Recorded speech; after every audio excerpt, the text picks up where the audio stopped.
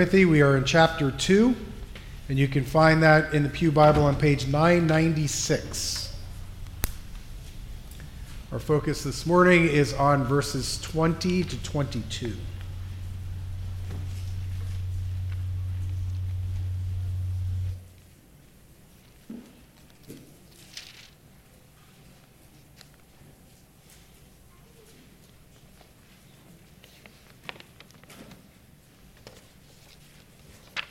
Children, here are your questions for this morning. First, what are some ways you see people serving in your church?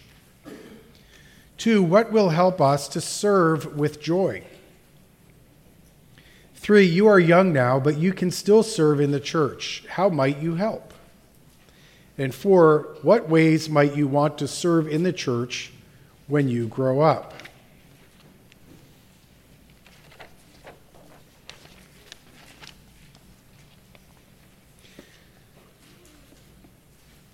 Second Timothy chapter 2, beginning in verse 20. This is the word of God. Now in a great house there are not only vessels of gold and silver, but also of wood and clay, some for honorable use, some for dishonorable.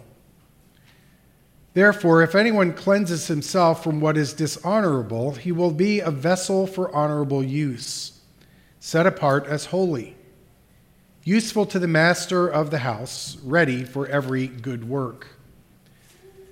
So flee youthful passions and pursue righteousness, faith, love, and peace, along with those who call on the Lord from a pure heart. There ends the reading of God's word. Let's pray together.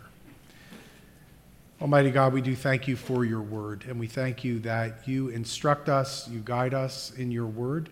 You also minister to our souls, both encouraging and convicting us. Lord, your word is truth, your word is living and active. And Lord, we pray now as we move from the reading of your word to the preaching of it, we ask for your blessing, we ask for a special measure of the work of your Holy Spirit through the preacher and for all of us who will hear. May we receive well from you. And we come to you in the name of Jesus. Amen. Paul uses an illustration from common life to make a very important point about the church. I say common life, although I probably should say his illustration is really from an upper crust kind of house, where there are both regular items of use in the house, but then there are also some very fancy types of items in the house. He uses the term noble and ignoble. Both types of items are functional. Both are functional, but some are more valuable than others. Some are disposable. Some would be heirlooms that you might pass down for generations. Buckets and pails and things used to remove refuse from the house are one thing. The thing that you serve food in for your friends, family, and guests is quite another. And so Paul makes the point that there are some for ignoble use, some for noble, things that are precious and things not so precious. You notice that the things that are precious are made of things that are lasting, gold and silver. The things that aren't noble are things that are easily consumed and burnt up. And once they're used, you can get rid of them. We might want to make it very practical, saying you're not going to use your things in your house for gross purposes when you want to use them for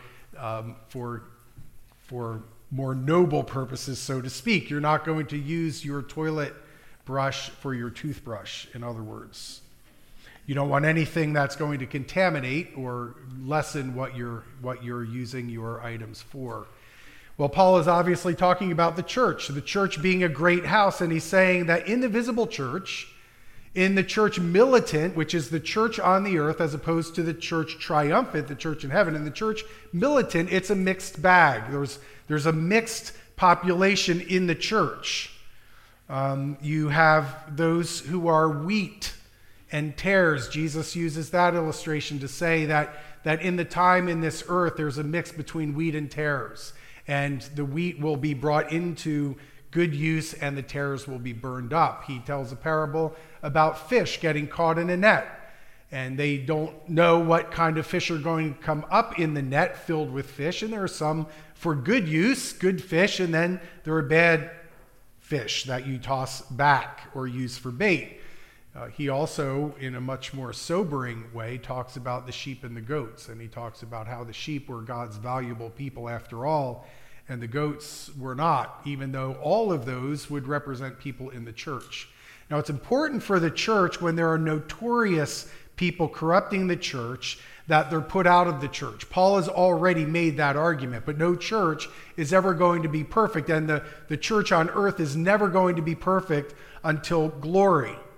But he's encouraging those who truly belong to the Lord that they are valuable vessels used for God's glory.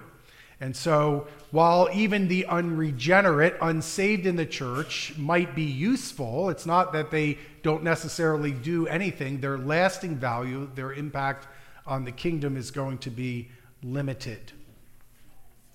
Keep in mind what it says in Proverbs 16 to those who are following the Lord: commit your work to the Lord, and your plans will be established. The Lord has made everything for its purpose, even the wicked for the day of trouble. And so make sure that you are serving your purpose as a vessel in the household of God. Sincere Christians can take heart here, because we've already been told that if we're on the foundation of Christ, if we're on the foundation of the truth, that's never going to change. It's never going to be taken away. We've been made useful. Every true Christian is useful to God in his kingdom, in his church.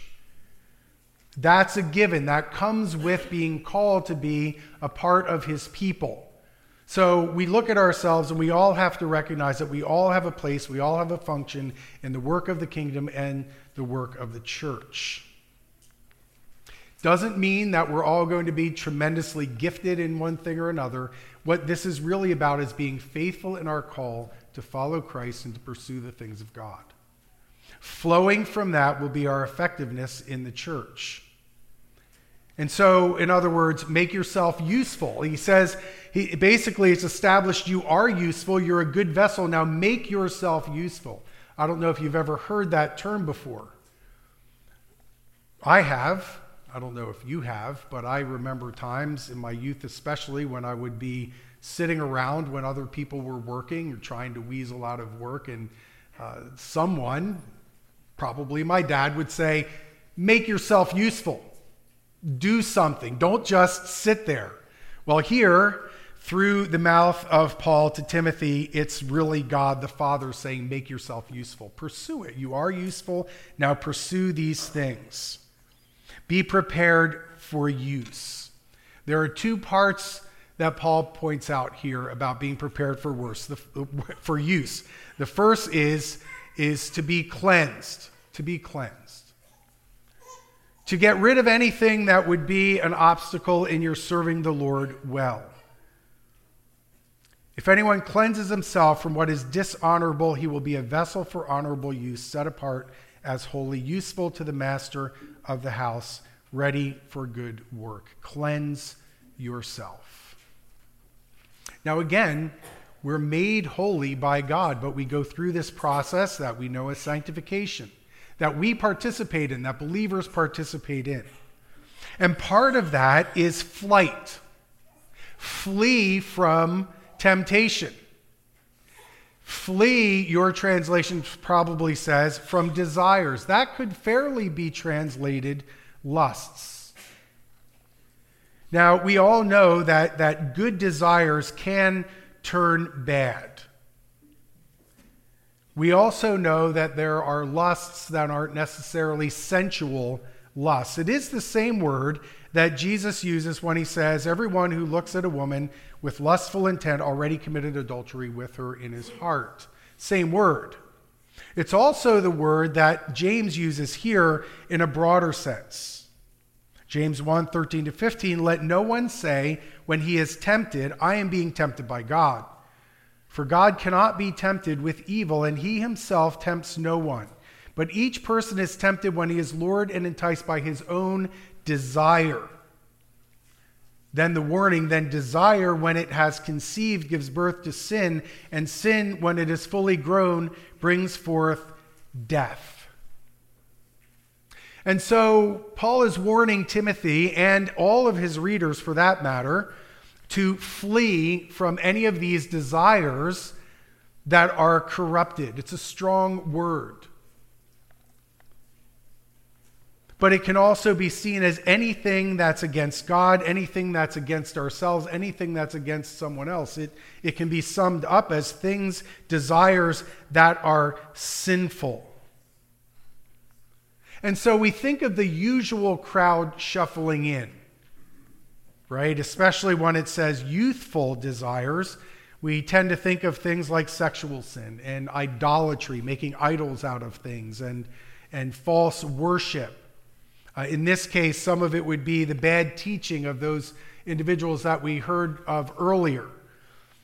But those are the usual crowd of sins that tempt us all. These temptations don't go away. They're not unique to youth. And I started to think to myself, well, what temptations are especially weighty for youth? What are things that are especially tempting that comes from desires or even lusts from a youthful heart? And again, I had to say that it's not like they disappear when you mature, but I thought of things like pride and self-centeredness and desiring so strongly popularity or acceptance or a success. And you notice that some of them can be perfectly natural desires, but if they're put in the wrong direction or if they're given too much emphasis, they can become idols.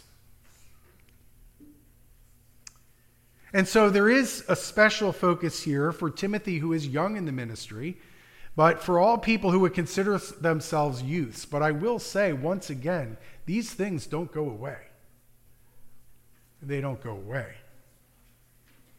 It's always bad when we give in. It's especially bad when older Christians don't mature and they keep giving in to the same temptations as they gave into when either they were young people or young Christians. My wife likes to say there's no fool like an old fool.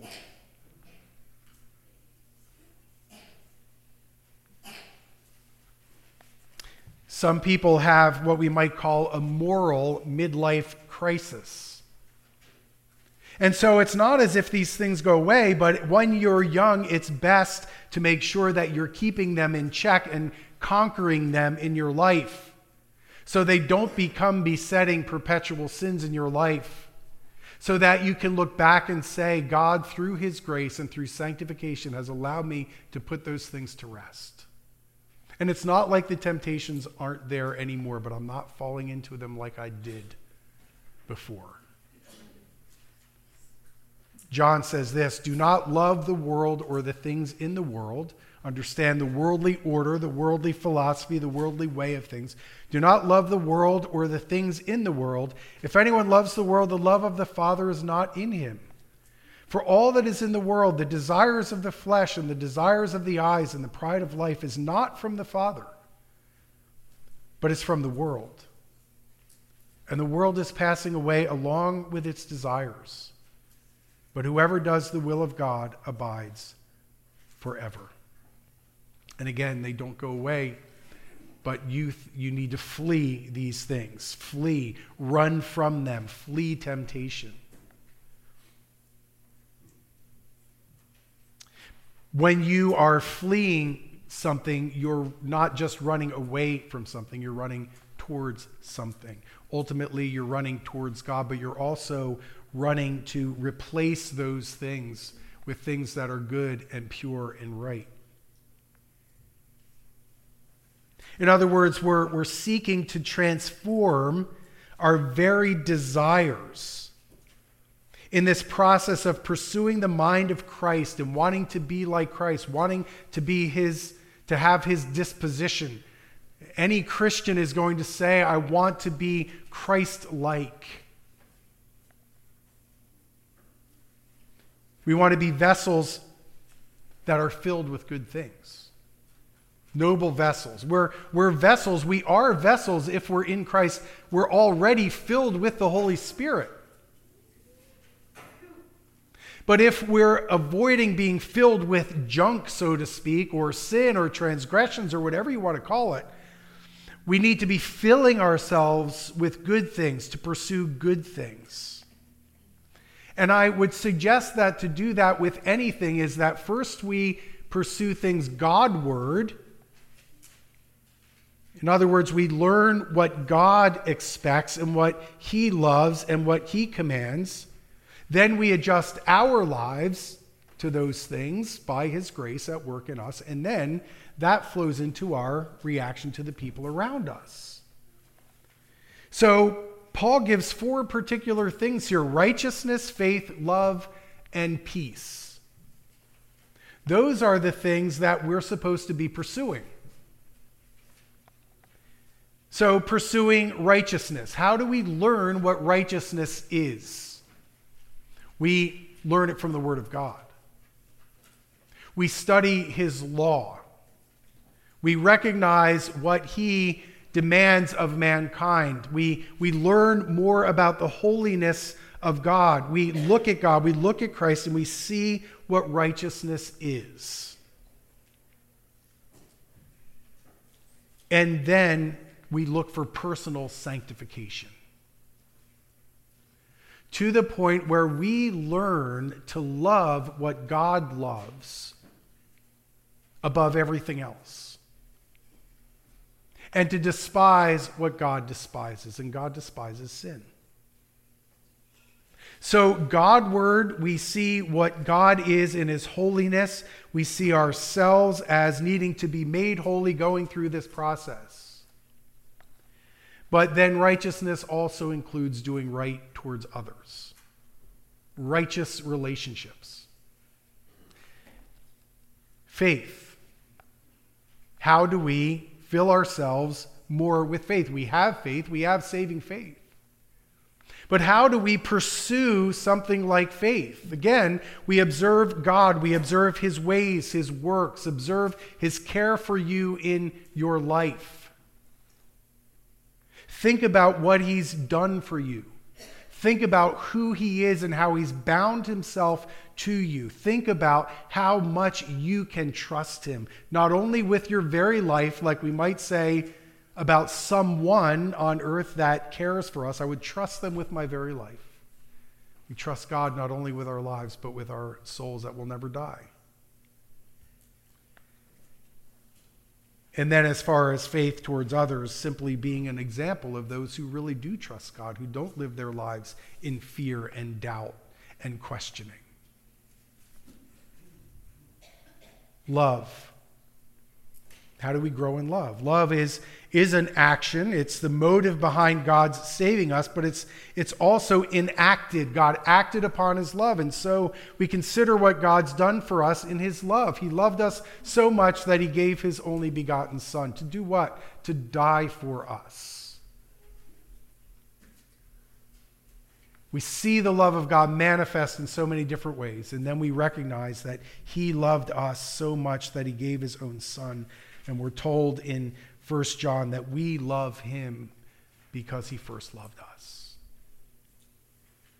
And the more we meditate upon how great our salvation is and how great his love for us was in sending Christ and is even now, our love for him will grow. But as John also says in 1 John chapter 4, since God loved us, so we ought to love what? One another. So you see how these things work. It's holistic. It's our relationship with God. It's our relationship with ourselves. It's our relationship with others. And what about peace? Do you have peace with God?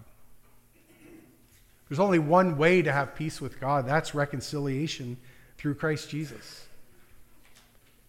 Paul says, we have been justified by faith. We have peace with God through our Lord Jesus Christ. Romans 5:1. You have peace with God. That's something to be cherished. That's something that people outside of Christ don't have. But appreciate that peace. Appreciate the fact that you, a sinner, have been reconciled to a holy God and you're at peace with God. And you can be at peace in your soul if you're at peace with God. But here's the thing. We'll always have indwelling sin. But if we're harboring sin, if we're not confessing our sin, if we're cherishing our sin, if we're not fleeing youthful desires, if we're giving into youthful desires, we simply cannot be at peace with God. We will be agitated if we belong to him and we're not living for him. And so we need to lay things down that are causing any lack of peace with God. So peace with God, peace with ourselves. And the only way we're really going to be at peace with the people around us is if we're at peace with ourselves. But that takes work, to have peace with those around us, especially those who don't make our lives easy. But I think you get the point that Paul is saying you've got to pursue these things. You're a vessel of God, but you just don't sit there. You pursue these things. Pursue righteousness. Pursue faith, love, and peace. Be filled with these things. Don't let things war within you because you're not pursuing righteousness, faith, love, or peace. You will have war in your soul. That's what Peter says, 1 Peter 2:11. Beloved, I urge you as sojourners and exiles to abstain from the passions of the flesh, which wage war against your soul. And so we want to be useful vessels in God's house. Ironically, in God's sovereignty, there are a number of cases where leaders and individuals may be secretly corrupt, but tremendously effective, even successful, despite their lurking corruption in certain ways in the church. We've seen it. We've seen it. We've seen some leaders who have been horribly corrupt for years in the background.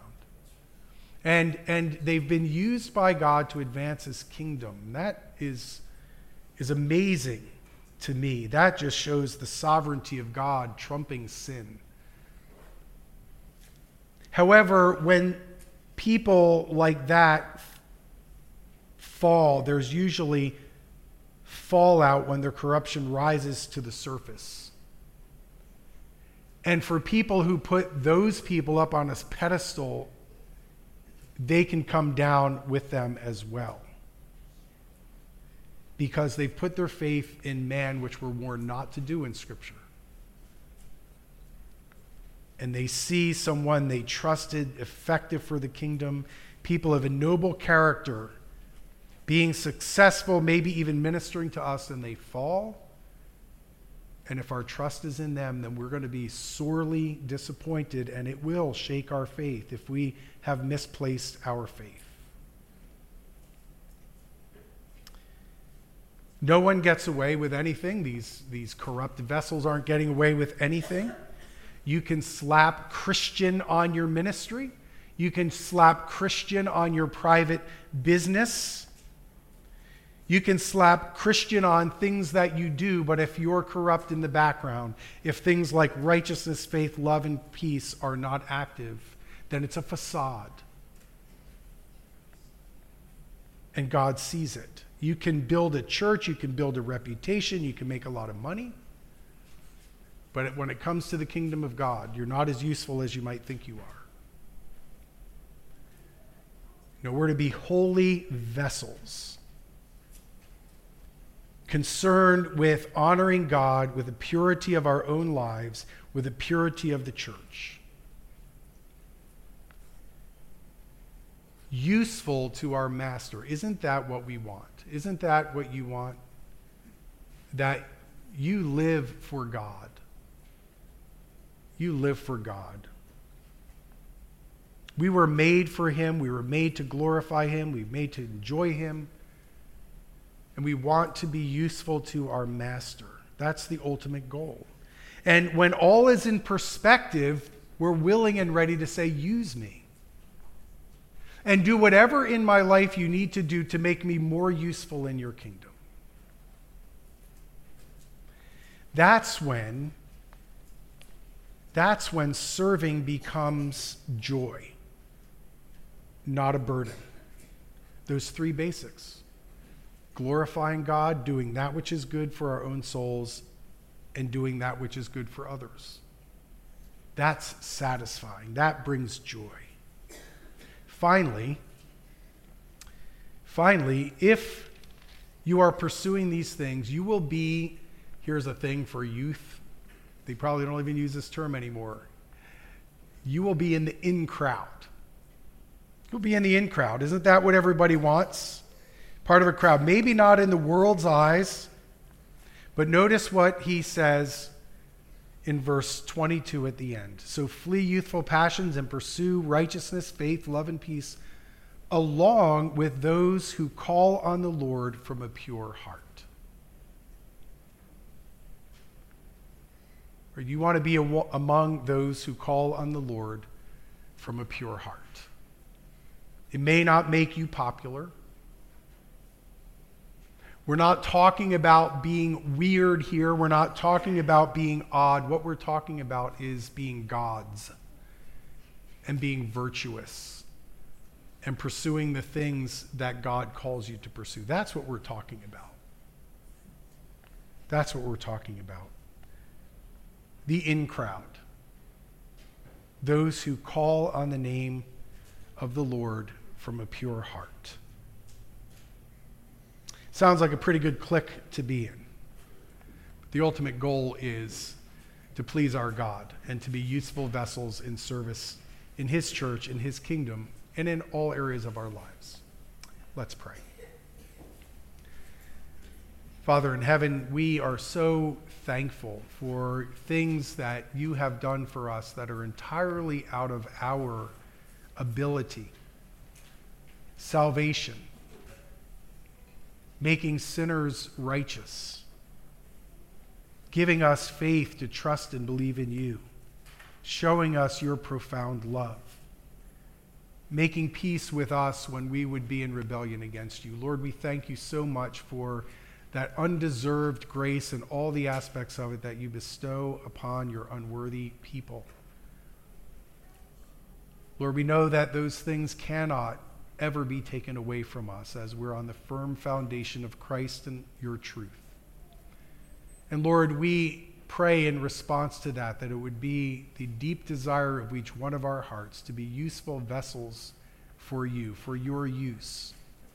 And so help us to pursue those things in our lives, that we would flee the desires that trip us up, the sins that so easily entangle. We pray that we would pursue those things that bring you glory and that are a benefit to our own souls and that are a blessing to others. Lord, help us to pursue righteousness, faith, love, and peace. Ultimately, all for your glory. The very purpose we were made, the very purpose we were saved. And we come to you in the name of the great expression of your love for us, who loved us so much that he gave his life for us, Jesus Christ the Lord, with the help of the Holy Spirit. Amen.